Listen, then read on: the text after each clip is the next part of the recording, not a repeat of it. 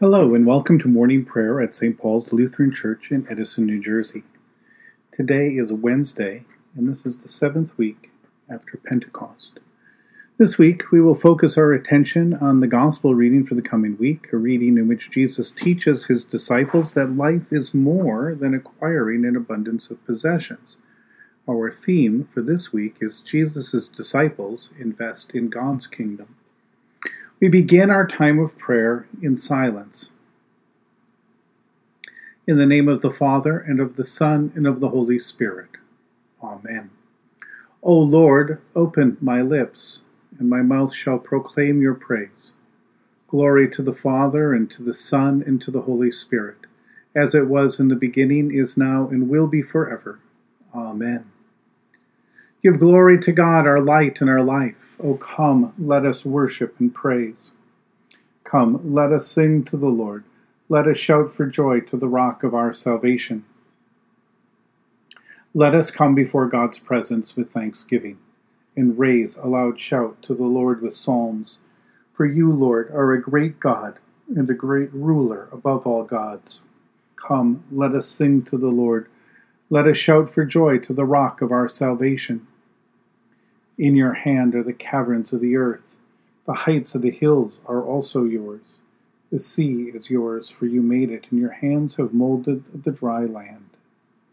Come, let us sing to the Lord. Let us shout for joy to the rock of our salvation. Come, let us worship and bow down. Let us kneel before the Lord our Maker. For the Lord is our God, and we are the people of God's pasture and the sheep of God's hand. Come, let us sing to the Lord. Let us shout for joy to the rock of our salvation. Long ago, God spoke to our ancestors in many and various ways by the prophets. But in these last days, God has spoken to us by a Son. A reading from Luke chapter 12, verse 15. And Jesus said to them, "Take care, be on your guard against all kinds of greed, for one's life does not consist in the abundance of possessions."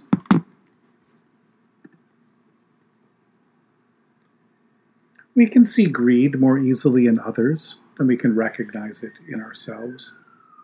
That is probably because we notice greed when it either takes or denies us something that we think might be ours or should be ours. The man who asked Jesus to tell his brother to divide his inheritance with him would most likely point an accusing finger at his brother, saying something like, "My brother's greed is denying me what is rightfully mine."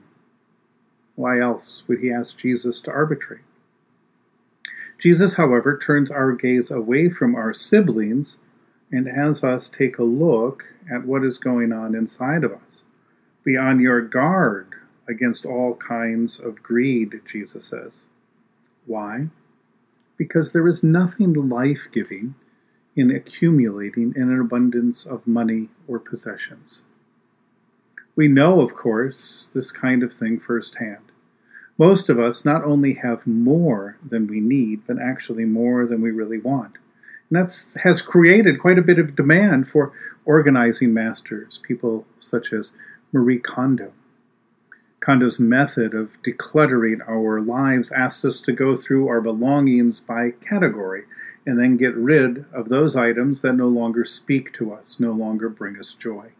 After all, joy is most likely what we sought when we went out to acquire those possessions. If it no longer serves its purpose for us in our life, then we should let it go. But this method also reveals that most of our possessions will not bring us lasting joy.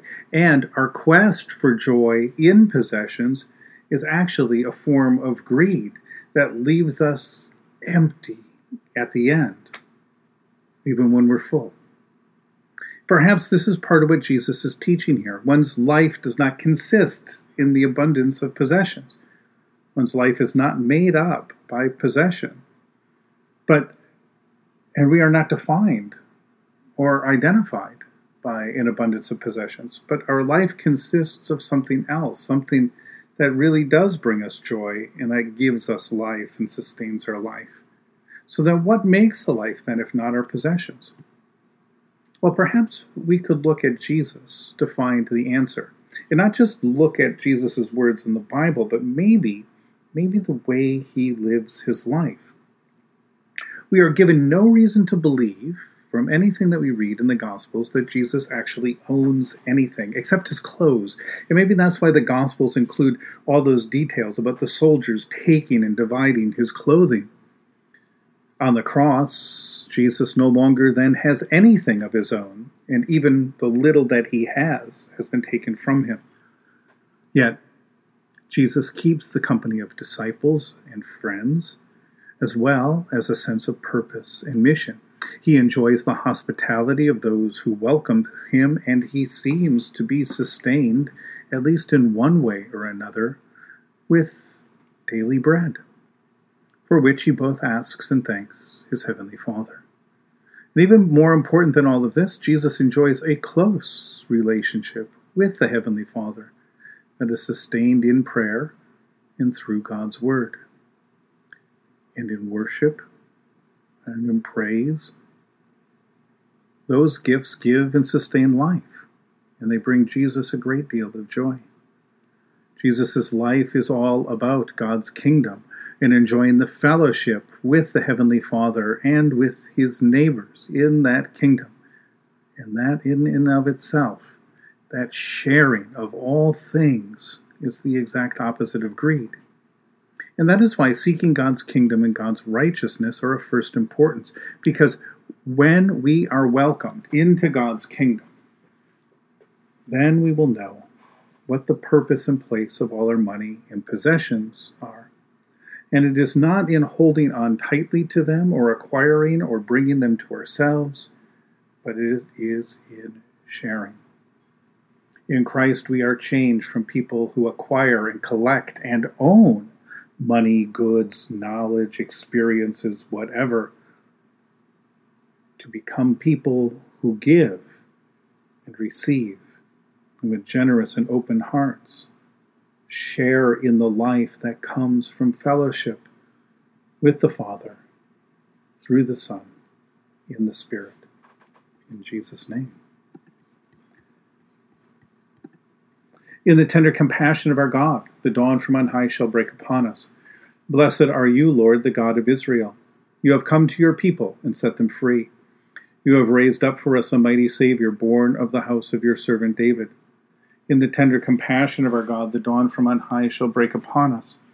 Through your holy prophets you promised of old to save us from our enemies, from the hands of all who hate us, to show mercy to our forebears, and to remember your holy covenant. This was the oath you swore to our father Abraham, to set us free from the hands of our enemies, free to worship you without fear, holy and righteous before you all the days of our life. In the tender compassion of our God, the dawn from on high shall break upon us. And you, child, shall be called the prophet of the Most High, for you will go before the Lord to prepare the way, to give God's people knowledge of salvation by the forgiveness of their sins. In the tender compassion of our God, the dawn from on high shall break upon us, to shine on those who dwell in darkness and the shadow of death, and to guide our feet into the way of peace. In the tender compassion of our God, the dawn from on high shall break upon us. The Lord be with you. Let us pray. Mighty God of mercy, we thank you for the resurrection dawn, bringing the glory of our risen Lord, who makes every day new. Especially we thank you for the sustaining goodness of your creation, for the new creation in Christ, and for all gifts of healing and forgiveness, for the communion of faith in your church, and for the gift of relationships with others. For what else are we thankful? Merciful God of might, renew this weary world. Heal the hurts of all of your children, and bring about your peace for all in Christ Jesus, the living Lord. Especially we pray for the Church of Jesus Christ in every land,